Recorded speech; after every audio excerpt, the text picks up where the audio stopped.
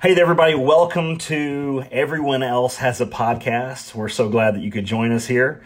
This is our very first episode, very first one. My name is JD Swilley. I've been married to my wife for 20 years, and I have 3 amazing children, 2 teenagers and 1 that's a tween. And I also pastor a local church just outside Nashville, Tennessee. That's who I am. And then here with me is my cohort, Scott. So Scott, tell us a little bit about yourself. Hey there. I'm Scott Asher, and I also am married, and I've got 4 children. I work in communications at a really big corporation, and I'm glad to have a job right now, frankly. So I'm just excited to be here talking to my friend. Why not? Everyone else has a podcast, so. Everyone else has a podcast. Yeah, so, Scott, tell us how we came across this name. Well, I think it was because Joe Biden was starting a podcast, which is hilarious. And because literally everybody has a podcast at this point if Joe Biden's going to make a podcast. And I haven't seen anything of it, but someone made a joke on Twitter about it. And they're like, everyone has a podcast. And I was like, this is a good name, because JD and I had spent so many, we spent hours trying to figure out a name for a podcast. And, frankly, at this point, we're so late to the game. All the good names are taken. So, True. So what are we going to do? And then someone made a sarcastic comment, and I was like, this is perfect, because we're sarcastic, and why not us? Yeah, why not us? Yeah, and it is interesting, and I'll say this, like, you and I have had some really great conversations since we've known each other for coming up on 3 years now. But within the last year, I probably have said many times, why are we not recording this conversation? Because this would make a great podcast. And so finally, I said that enough times that we decided to make a podcast. And so maybe you're going to be entertained by our conversations. Maybe you're not. We don't really care. We're doing this really for our own amusement. Maybe we used up all the good conversations already that should have been a podcast, and now we're left with nothing else. So it's possible. We'll see if people are intrigued or entertained, or if they just make fun of us. And if that's what they tune into, to make fun of us, then then that's fine. It's all really about how do we monetize this. So mistake number 1, I forgot to hit record on the video. Okay, so we're doing audio. So now no one can make us a meme, is what you're saying? Right. Should we go back and start, or should we just keep this audio? Or start from this point. I'll start from this point. There we go. That's funny. So Scott, what are we going to talk about in this podcast? Not just this particular episode, but in general, what is this podcast about? Whatever we want to. True. That's what I want to talk about. Whatever we want to. I know you said that you're a pastor. Also, I'm a Christian as well, but we don't have to talk about Christian stuff, although I think probably Christian stuff's going to come up a lot. I think so. Because it informs our worldview, but it's not primarily that. We talk about all kinds of topics, and I thought that would be fun. Talk about whatever we want to talk about. Yeah, and for the longest time, we did consider this being strictly a podcast that's connected to our church or a Christian-based podcast. But we decided that we didn't want to be restricted to just talking about theological things, although that will automatically come up because that's just kind of who we are. But we also wanted to talk about things like, hey, I saw the movie 1917. Let's talk about that. Or whatever, fill in the blank. Yeah, it is. It's a great movie. So that's what this is about. It's about whatever comes into our minds that we think that other people might want to know what we have to say. Yes, we're that important that people would want to know. When I was a kid, my dad would take us to school early, and we'd sit in the parking lot. And I might be misremembering this exactly, but we were in California, Los Angeles, and it was Rick Dees in the morning. And Rick Dees got popular for a while, but so we're talking about the 80s, okay? So Rick Dees in the morning, and I swear he said something like he had this running gag about how his 7 listeners or something. and he'd be like telling stuff, and they'd be like, and that's for our 7 listeners out there. Well, if we count our moms and our wives, and then maybe a couple more friends, we might get to 7. And so I'm excited. You think our wives are going to listen to this? That's for 45 seconds. Yeah. They're going to listen for 45 seconds, and that's it. Yeah, and I know we'll have to do really small clips. I know my kids won't. So we'll have to maybe pay people to say that they listen to it. Right. We'll buy Twitter followers. Yes, that's what we'll do. All from former Soviet bloc countries. They need jobs too. It's true. These fake people. True. Fake followers. So we just got through talking about and saying that we're going to talk about anything that ever comes to our mind. But the first thing that I want to talk about, because it seems to be relevant today, and I just want to say this, we are recording this podcast on Thursday, April 2nd, 2020, and it might be actually a few days before this actually hits the World Wide Webs. So if you feel like, man, these guys are way behind the times, just know that we're actually recording this on April 2nd. But the first thing I want to talk about is actually how pastors are getting arrested around the country for continuing to hold church services during the quarantine. So today's Thursday. This past Monday, we saw in the news Pastor Rodney Howard-Browne, who pastors the church, the River Church in Tampa, Florida. And he's a pretty prominent guy in some circles, in charismatic circles especially. He's well known. And he had a church service, his mega church, and the Tampa police came and got him and arrested him. And it kind of, it's heartbreaking on a lot of different levels to me. And I know there's a lot of different opinions out there, but I don't care about your opinion. I just care about my opinion. Great. That's exactly what they're going to say. That's what Jesus said, right? I don't care about your opinion. I just care about mine. First hesitations.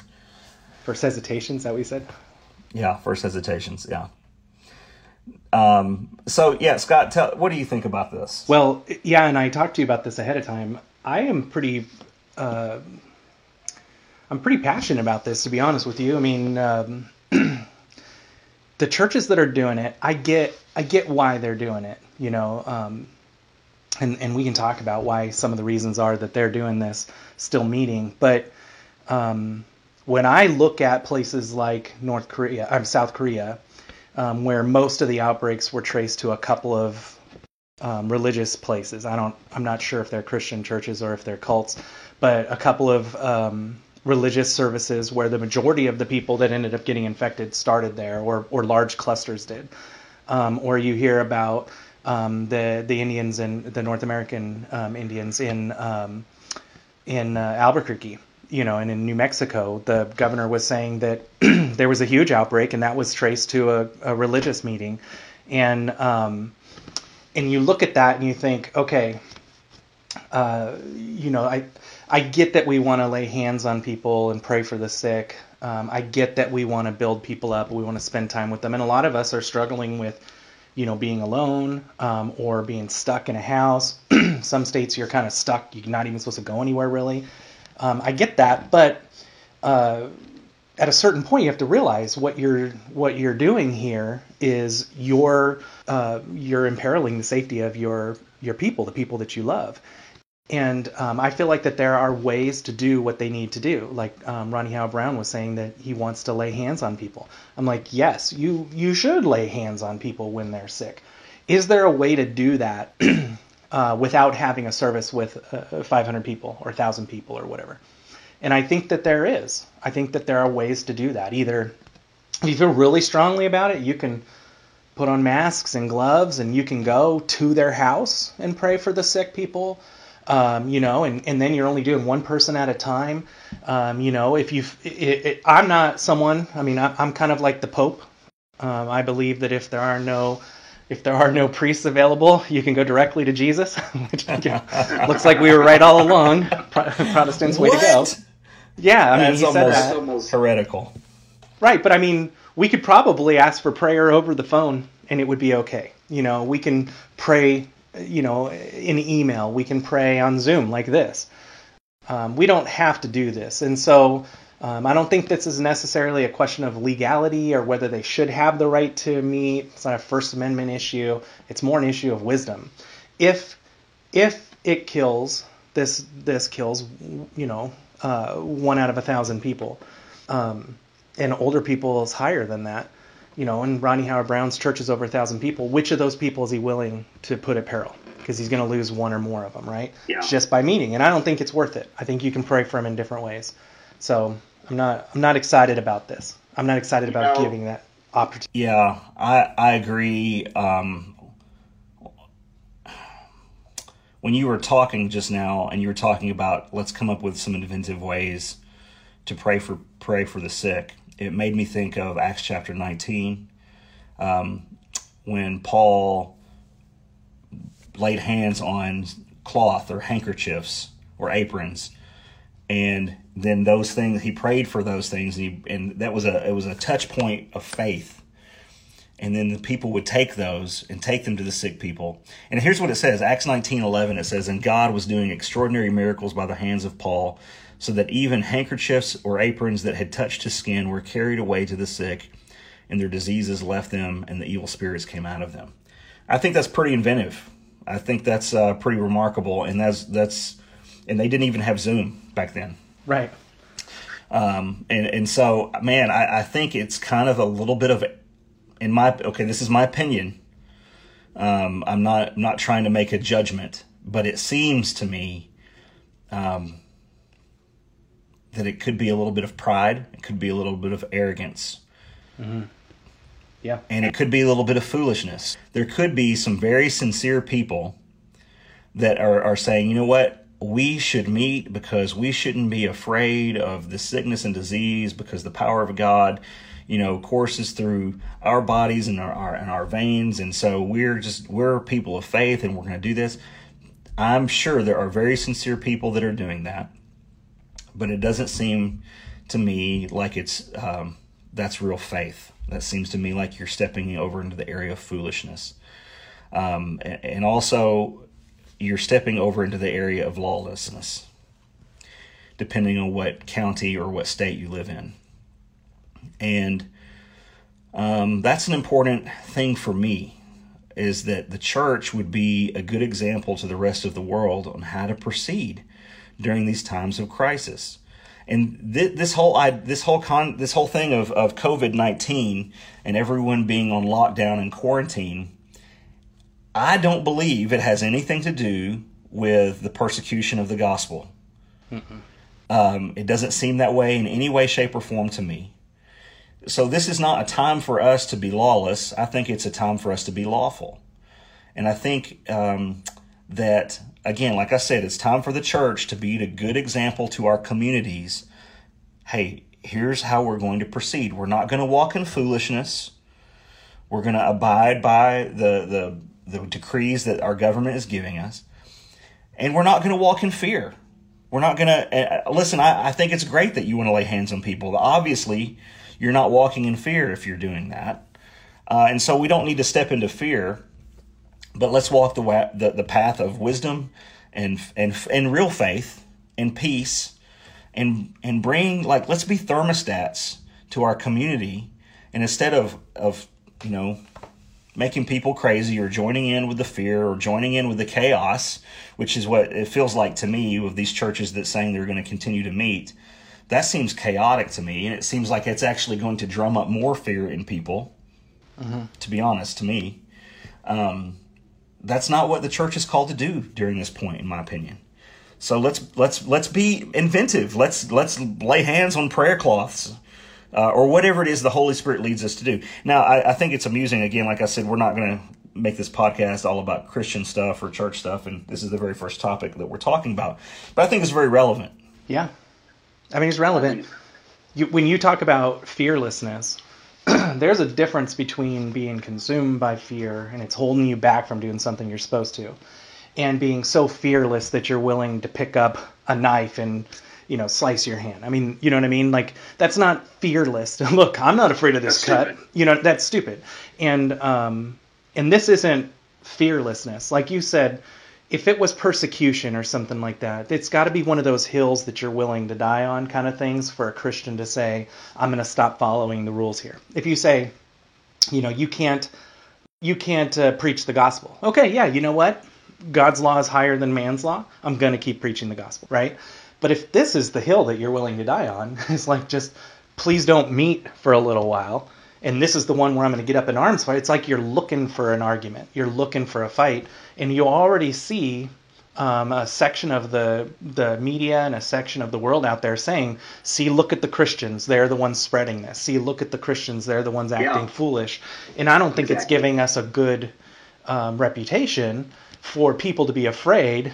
What's that question going to be if someone gets sick at that church? They're going to go there, and some of the questionnaires are going to be like, who did you come in contact with over the last 10 days? Well, I came in contact with 500 people at my church. Well, now all 500 of those people have to be notified, and all 500 of those people have to be quarantined, and you're just like, this is dumb. You've just taxed our system when it should be working for people that are sick and can't avoid being sick, and you've just given our enemy an opportunity to look bad at us, look down on us, and to be a bad representation of Christianity. I mean, if I can't even keep people safe from a sickness that I may have, that's not outreach. That's not the right kind of spreading the good outbreak news. Right.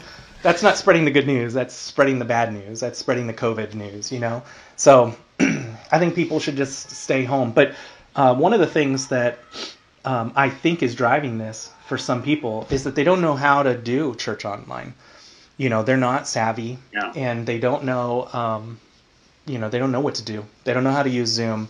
They don't know how to use, all of the different ones that are for online meetings or Facebook Live or YouTube or whatever. And maybe they only got one person at the church who knows how to do it, and they're not on staff or something like that. And so you've got this kind of generational thing, because I have noticed that. I'm not saying this is the reason, but I have noticed that the pastors that are getting visited by the cops, the guy in Baltimore or the two that got cited or arrested, they are all older. And I don't know if that plays a part in it. Maybe they feel like if they don't have the meetings, their churchgoers are going to be left out. I don't know what the reasons are, but that seems like that's operating in fear. The church is going to be the church. And when this is all over in a few months, the people that want to go to church are going to go to church. And the people who don't want to go to church won't. The people who want to give will. The people that won't go. It's fine. Right. God is in control of this, and it's going to work out the way that it's supposed to work out. We don't need to try to act out and try to make things happen for ourselves. But if there are people that know how to do this kind of stuff, I would very much like them to step up. Someone at Rodney Howard Brown's church, or the guy in Baltimore, or the other one, I forget his name right now, help them, show them that this can be done online. Absolutely, and help them with ideas on how to do this with Instagram and Facebook and all of the different ways that we have now. Because this is the first time you've got a quarantine in the history of the world where we're not actually apart. Yes, I can't hug right now. I can't lay my hands on you. I can, put it on the camera, but we're not actually apart, which is amazing. And church, it is amazing. We should be using that, not afraid of it. One of the things I saw a couple of weeks ago, Pastor Chris Hodges at Church of the Highlands in Birmingham. Pastors, if you don't have a way to record your sermon to broadcast it this weekend, come to one of our campuses on this day, between this hour and this hour, or I don't remember what the system was that they set up. They might have to call ahead and schedule a time. But we will record your message so that you can get it out there on the internet to your congregation. And I just thought that was phenomenal. I thought that was just so generous. I thought that was the body of Christ working hand in hand together and not being territorial. And I actually watched the Church of the Highlands service from not this past Sunday, but from 2 Sundays ago.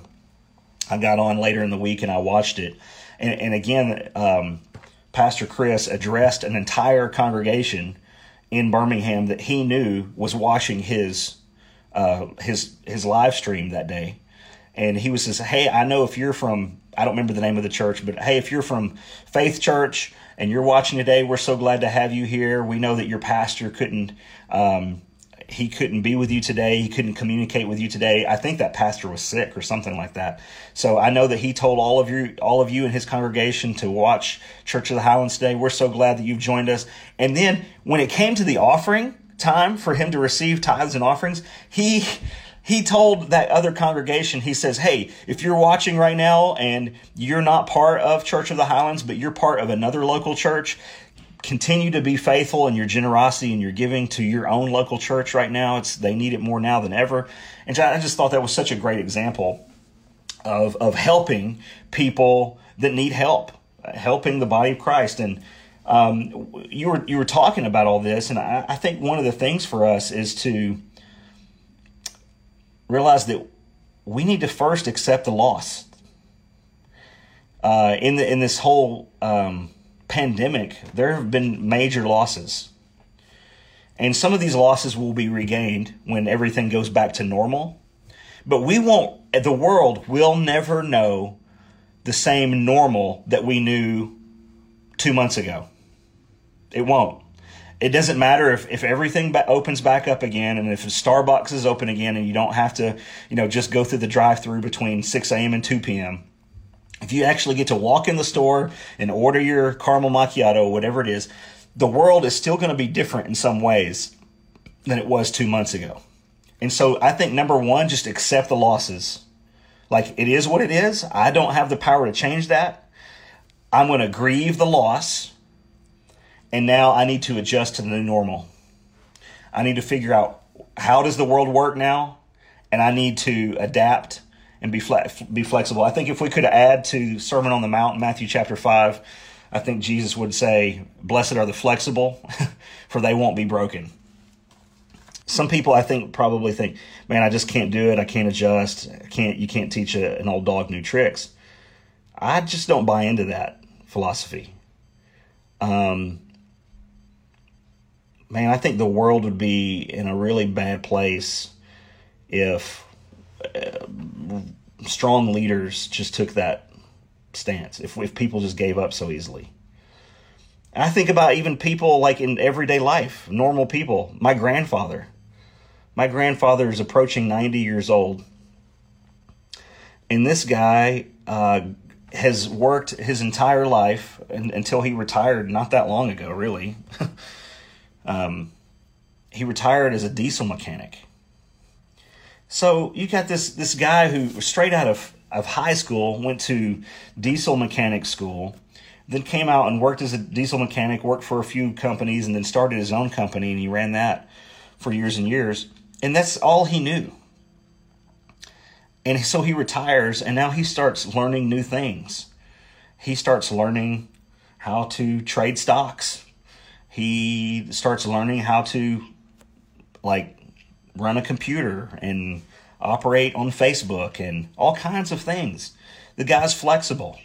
And he's not a world leader or anything like that. He's just a normal guy that lives an everyday life. But yet he has not given up. He's not rolling over and just saying, all right, well, this is it. This is the end. As a matter of fact, just last week he had surgery on his leg. And he's loving life, man. He's going for it. So I'm thankful for people like that being good examples to us to say, hey, be flexible, learn new things. It doesn't matter. It hurts. Accept the losses, grieve the loss. Now adjust to the new normal. One of the cool things that might not go back to normal after this is the like, for instance, in my white collar job, my day job, most of the workers were sent home to work, which was not the way that they were set up to do it. And so now what we're doing is we're celebrating the fact that on our conference calls we're being interrupted by our kids, and our dogs and our cats, and the family is climbing on them. And so you have this humanizing going on where you can see like bosses and corporate bigwigs and CEOs and things like that, and they're sitting on a conference call with a kid on their lap, and you're like, oh, you're a real person too. And and you don't really see that a lot, and there's this almost like built-in grace that's there for everyone to say, we're all regular people. Because in the world and in the church, both of them, you have this face that you put on when you're at work, and you've got the like work Scott and you've got the home Scott. And this situation is causing the separation between those two things to really kind of break down for a lot of people. And I find that interesting, and I would like it to not go back. I would like people to just be people, and and if that means that we're going to have a better work-life balance or more human leaders, where you can really get to know each other and say, I don't really understand, what they do in their job, but I understand who they are as a person, and so I got some grace for you. And if we could break down some of those silos in the corporate world, but we can also do it with the church, like what you were saying, where churches can start to work with each other better. I've gone to churches where we didn't do anything with other churches, even though there was one across the street. We never did anything with them. And I'm like, why didn't we do something with them? Was it because they were a different denomination?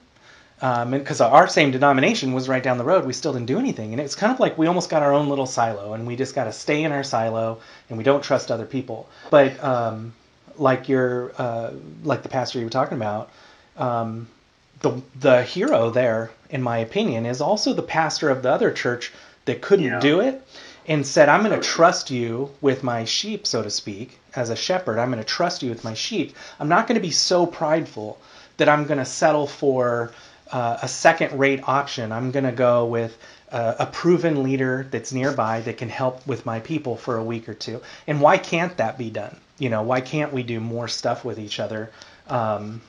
Remember I sent you, I don't know if you saw it, but I sent you a handout. There was a couple of churches that had these handouts for visitors, and they put them in the pews or in the seats. Right. And it said, if this isn't your cup of tea, here's some other local churches that are good churches to try. And that's fearlessness. That's saying God's in control. You may not like necessarily the songs we sang or how casual we are or how, or vice versa, because some people are like, I want a more solemn service. I want one where there's more hymns than current songs, whatever the situation. But here's some other churches that might fit you, and we should be fearless in that way, saying, I'm a partner with you, and we're on the same team here, because our view isn't on what happens in my building with my people, that my view is on what's happening in the kingdom, and I'm just one of the players on this team. Like, I'm not the team. I'm one player on this team, and I'd really like to see more. I'd like to see it in the corporate world more. Come out of our silos, work together with each other, especially in times of crisis like this. But I definitely would like to see it within the church more. We should all be on the same team.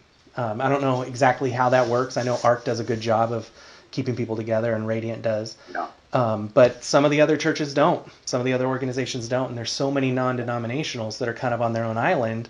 And you're like, well, wouldn't it be great if we all work together? And not divide. But absolutely. I think you make up a great point that the hero is not just Chris Hodges, but the hero is also the guy that's willing to say, I need help. That's good. Not moving on from this just yet, I just heard last night, I was scrolling through Facebook, and a friend of mine in Pennsylvania posted an article from the New York Post. And I'm going to pull that up here for a second. Here's the headline. Pastor plans Woodstock-like Easter gathering to protest coronavirus stay-at-home orders. And so, sure enough, there's this guy, evangelist Jonathan Shuttlesworth, said he's going to hold an outdoor Easter blowout service, even though Florida pastor Rodney Howard-Browne was arrested Monday for holding services the day before, potentially placing attendees at risk for COVID-19. And this is what he says. He says, I'm going to announce it. We're going to hold an outdoor Easter blowout service, not online, a national gathering. You can come from all over like Woodstock, and we're going to gather and lift up Jesus Christ. And I'm not going to read the entire article, but this just seems absolutely foolish and arrogant to me. And I just thought of another thing that I read from one of my pastors, Dan Scott. He wrote this yesterday. He says, earlier today I responded to a post that defended churches meeting during this time of quarantine. Here is my response. Dear friends, we now have a clear record of viral infections spreading through church gatherings. One choir rehearsal spread it to 30 members. 2 of them have died now. The choir members were careful. They refrained from hugs. They washed their hands when entering. All of that. Choir members sing with force, thus expelling droplets, some of which contain viruses that are then breathed in by others. We also do that when we pray corporately. One Pentecostal revival meeting near Chicago has experienced something similar. The evangelist is now in ICU and he's not doing well. If we unnecessarily endanger our nation's health after hearing government officials from both parties and at local, state, and federal government levels warn us, plead with us not to gather, we will have very little witness left with the people we wish to serve and reach when all of this is over. If any of us is if any of us were immune suppressed, say from chemotherapy or a recent operation, and our doctor asked us to stay home for 3 weeks, we would do it. That is the case here. We're not losing our liberties. We're just not accustomed to submitting ourselves to anyone for anything. We preach it to the congregants, but most of pastors aren't very good about it ourselves. Let's just do what our government has asked us to do. It's not unreasonable. It's not for long. And it's the charitable and righteous thing to do. Since I wrote this, I learned that numbers of infections occurred in Kentucky during a revival meeting. The congregants were sincere and good people, but that's not the issue. Uninformed sincerity can kill. Let's be wise, charitable, and prudent during this crisis. When it's over, we will have ample opportunity to gather and rejoice to our heart's content. Yes. I thought that was very well said. Well, he's a smart guy. He is a smart guy. And those are just more of the same stories where I think you hit on all the key points. What's it doing to our witness? You're killing your friends, possibly, right? And when I was thinking about the choir practice, I'm like, what are we doing when we're singing? When we're worshiping, we're doing the same expelling. So we're, getting the people in front of us sick or something like that. And it's just, what's the point of this? We're at the point in the United States where the people going and getting tested and turning up positive is like 25,000 a day. And so you look at that and you just say, and it's been like that. 10 days ago, we didn't even have 25,000, if I remember correctly. I think it was 2 weeks ago Friday. 2 weeks ago tomorrow, we got to 2,000, I think it was.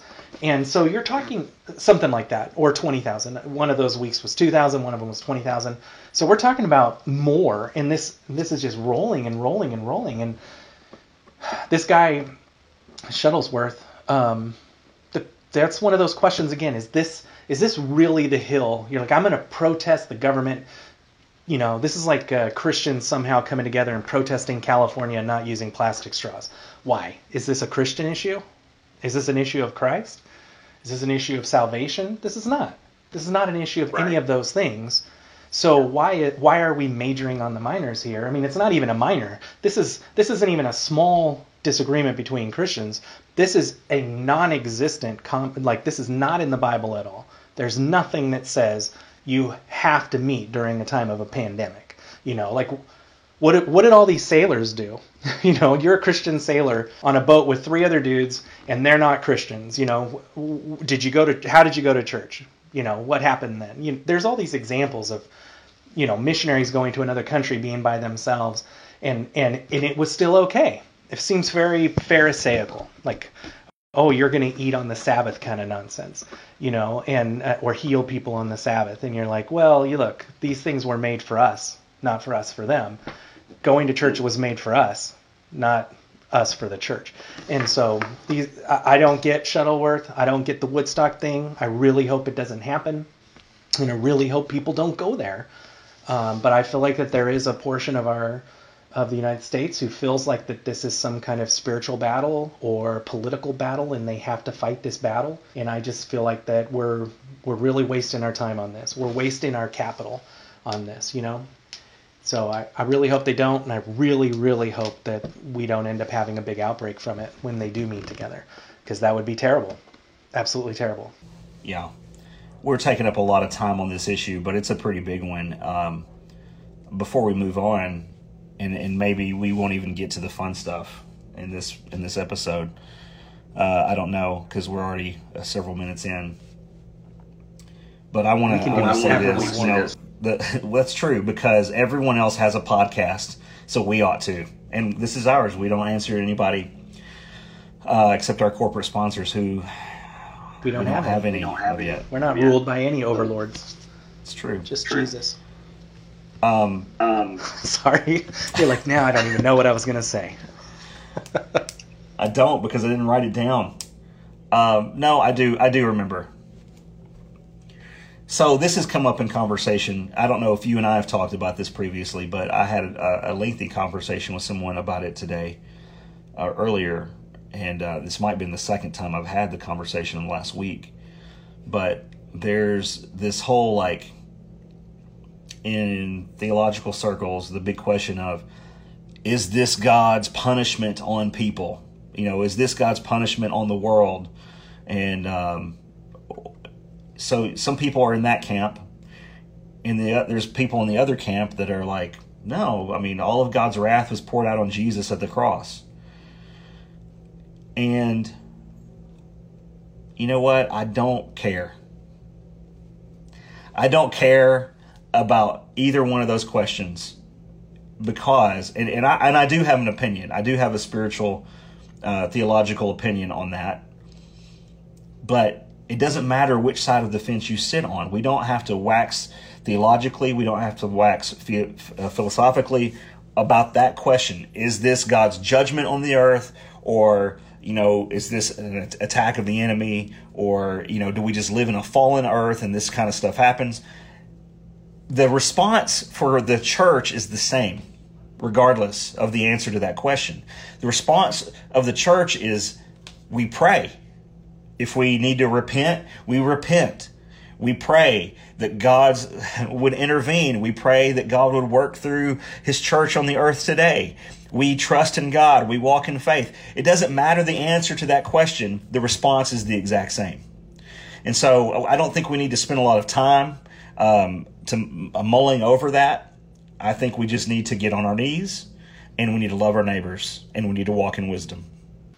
Yeah, the only thing I would say about that is I would be real careful about speaking for God. And a lot of people just have no problem doing it. And I'm not real sure why there's this freedom to speak for God when we don't actually have sincere assuredness, I guess is the right way to say it. When I look at that, the commandment, about using the Lord's name in vain, I think speaking for God when He didn't speak is using His name in vain. If I say, absolutely, thus saith the Lord, this is a judgment from God. I'm not talking about this situation. I'm talking about any of these situations, because it comes up all the time, especially on TV. The people on TV will always be speaking for God. And I'm just like, man, you better be careful about that. Because I'm on TV now. You're on TV. Every pastor is a televangelist now. Great. Okay. I'm talking about the ones who are asking for your money. And anyway, so that'll be a different topic. But okay, but you know what I'm talking about, right? Yeah, every time totally something happens, there's a hurricane, that must be, someone's done something wrong, and it's a judgment for sin. And, I think you just need to be really careful about saying this is God's judgment, because the Bible didn't say that everything that happens to people is a judgment from God. And right. So, and in fact, remember Jesus said, they asked him who sinned for this person to be born with the disability. He's like, nobody sinned. Right. And that, so there's this like rush to judgment, I think, and that's the kind of judgmentalism that I think we need to be really careful about. It's like, you've done something wrong. This is God deciding that you deserve something. And that kind of thing is like, wait a second. Are you telling me that potentially millions of people all around the world from all different backgrounds, including God-fearing Christian people, are all under judgment because of sin in one country? Like, is that really, that for sure? And I want to say be really careful about that. And I think that the three options that you gave, where it could be judgment, it could be Satan, it could also be that we live in a fallen world. I think that happens a lot. And a lot of the things that happen on this planet, they fall into all of those categories. And I think we shouldn't be speaking for God on this topic. I don't think anybody knows why exactly COVID is happening to the point where they can say this is definitely one of those three. All we can say is it's happening. I like that you said we can pray, but I also think we need to use wisdom when we're talking, the kinds of things we're saying. And that's stupid because I'm sure we're going to say some dumb things on this podcast at some point.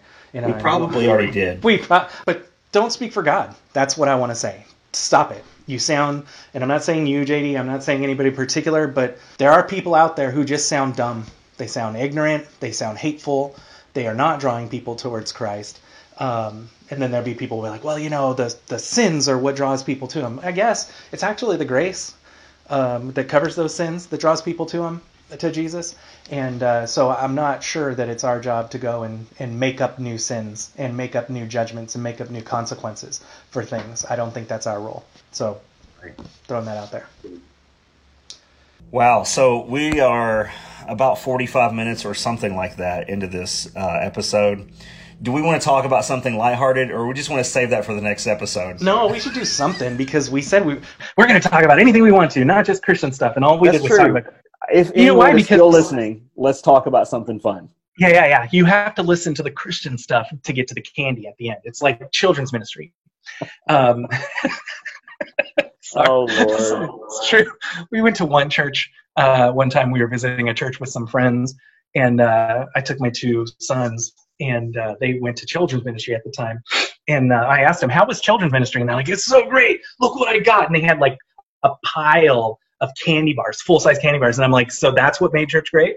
Yeah, that's what made church candy great. Bars. Full size, dude. They didn't skip. Right. Absolutely. What's like three fun done while you were in quarantine or social distancing over the last couple of weeks? Like three new things, or shows, or movies, or books. Okay. Since you asked the question, I'll go first, and then you can follow up. Okay, so one of the fun things that our family has done is we have learned to play Settlers of Catan. So I had played once before, probably a year ago, year and a half, something like that. And my wife also the same. And so we weren't really Catan masters. I don't even know if that's a term or not, because we're not deep into the culture yet. But we have adapted it, and it is now a new family thing, and everybody in the family likes it. It's one of the magical things that everybody in the family can come to agreement on, and we like it. I'm praising and thanking God that my wife and I can meet and have common ground on a game that we both like, and that it's something our kids can join with us too. And our kids are old enough where they can actually start getting this stuff, and start learning strategy, and we can coach them. And so that's fun. Another thing that we did a few days ago, a week ago, however long it's been now, all the days run together. I feel like we're on a deserted island, and for some reason I've not been making the marks on the coconut for how many days we've been on the island. But my kids turned our entire downstairs, our kitchen and our living room area, they turned it into a movie theater. So they had been planning this for like half the day. And even our two older kids went to the store and they got soda and movie candy, like in the boxes, they came home and they popped popcorn, and they sent Jamie and I upstairs while they did all this. So they came downstairs and they had these giant signs, and they made menus, and they put prices on everything, on all the candy. And then we got sent to our phones. We were sent movie tickets, just like you go to the movie theater and they scan the QR code. So Noble he photoshopped, a movie ticket and sent that to us. And it was for the movie Doolittle, the one that just came out long ago with Robert Downey Jr. And so we went through the whole process. I tried to just walk straight into the living room, the movie theater. And Noble, who was the usher, was very quick to remind me that, sir, you can't get through there without getting your ticket scanned. And So they played the whole bit. We sat down and they played movie previews for us, and then this announcement comes on the sound system, and Noble had pre-recorded this thing about, make sure that you turn your phone off, put your phone on silent, and respect the other, moviegoers around you. It was so funny. It was hilarious. It was so great. And then we watched the movie, and I found out later that the movie had a 14% on Rotten Tomatoes. Hello, Eli. Family. The movie 14%? had 14% on Rotten Tomatoes, and I completely agree with that rating. The movie is probably fantastic for kids for like 7 and under, but my family, we were pretty bored with it, but we just had fun with it. We made fun of the movie and had a great time. So that was the second thing. Yeah. The third thing is something we're doing tomorrow. So in my neighborhood, we have a Facebook group for everyone that's part of our neighborhood and our HOA. And we don't make you be part of the Facebook group, but you can opt in.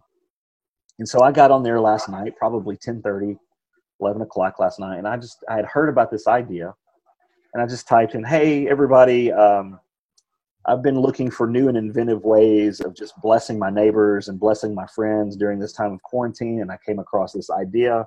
So here's what's going to happen. Tomorrow, or not tomorrow, but on Friday night between 6 p.m. and 7 p.m., I'm going to be canvassing the neighborhood with my camera, and I'm going to be taking free family photos on your front porch. So you just let me know. I'll come to your address. You walk out on your porch.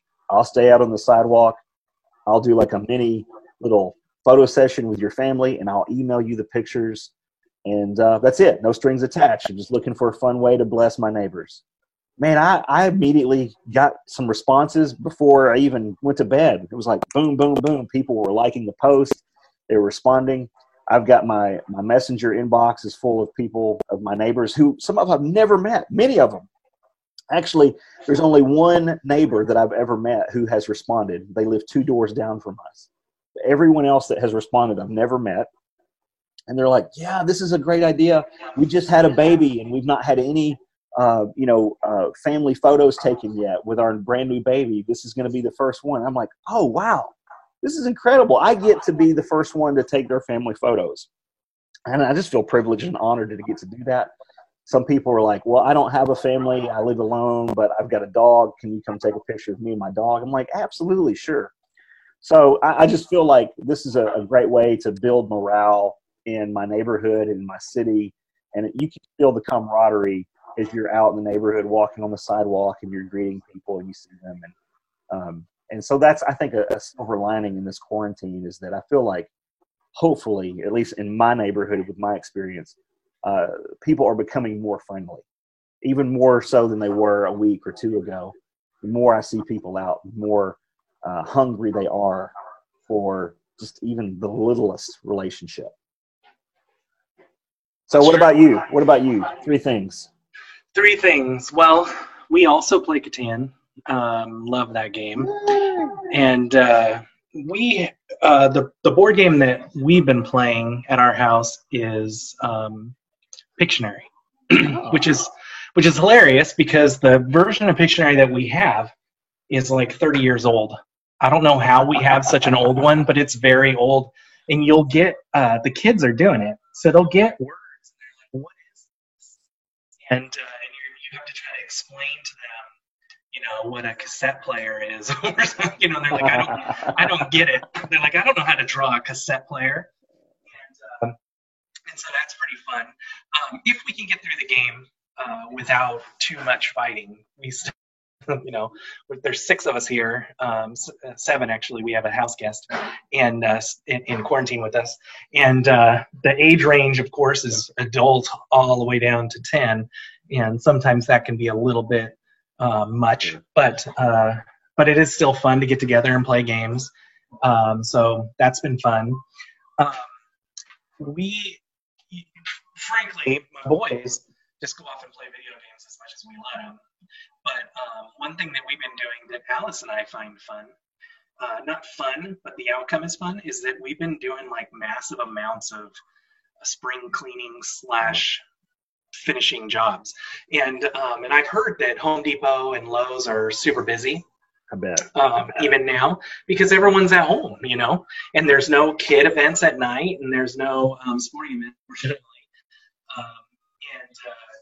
So we're able to get all kinds of stuff done. And so it's been almost every day we're doing something else around the house that needs to be done.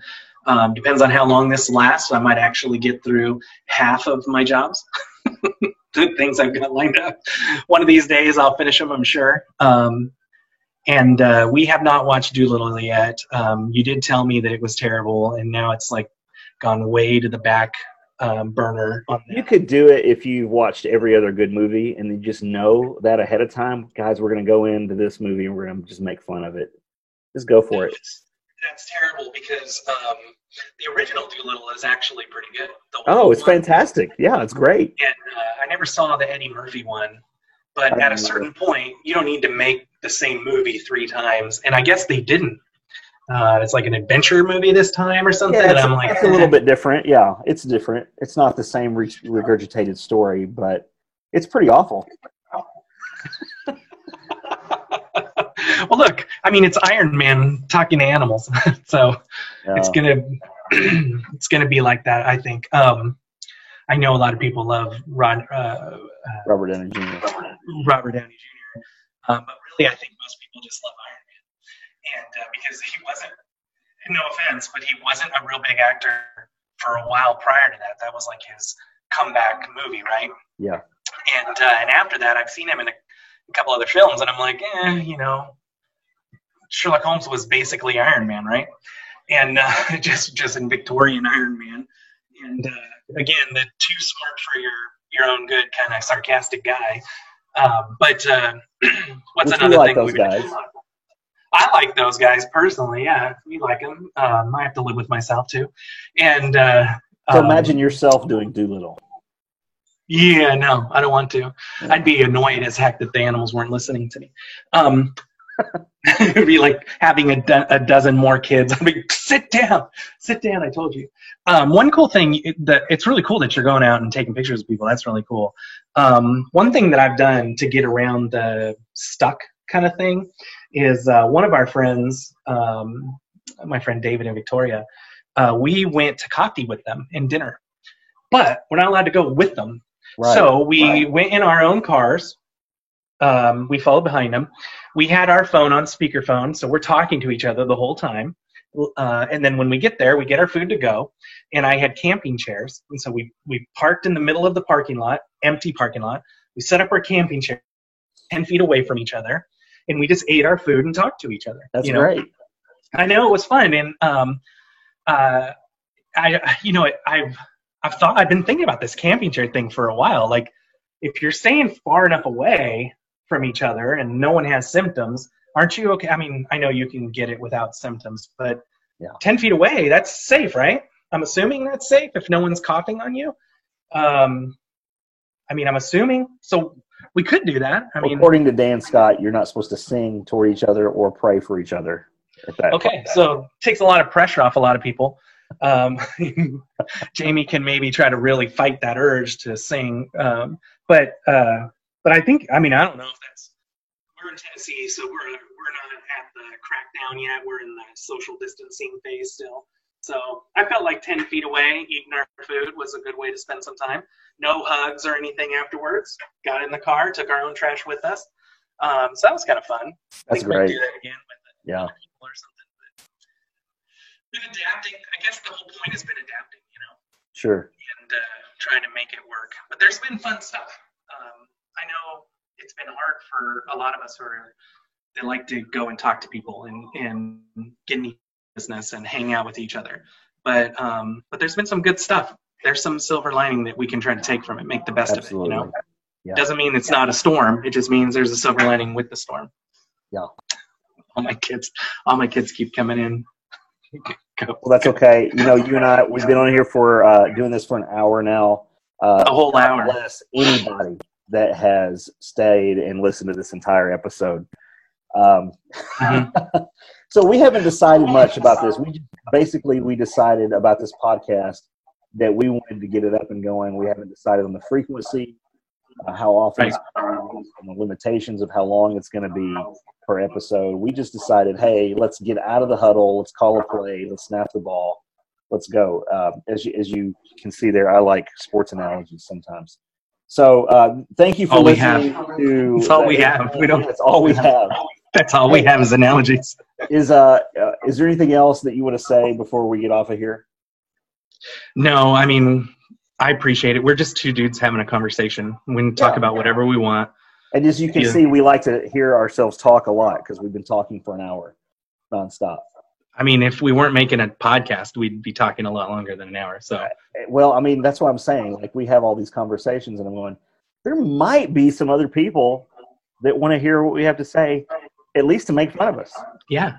Well, that's what I'm looking forward to. I haven't been bullied for a few years, so yeah, I'm looking forward to reliving my high school years again. You can get back in that game. Yeah, I can get back.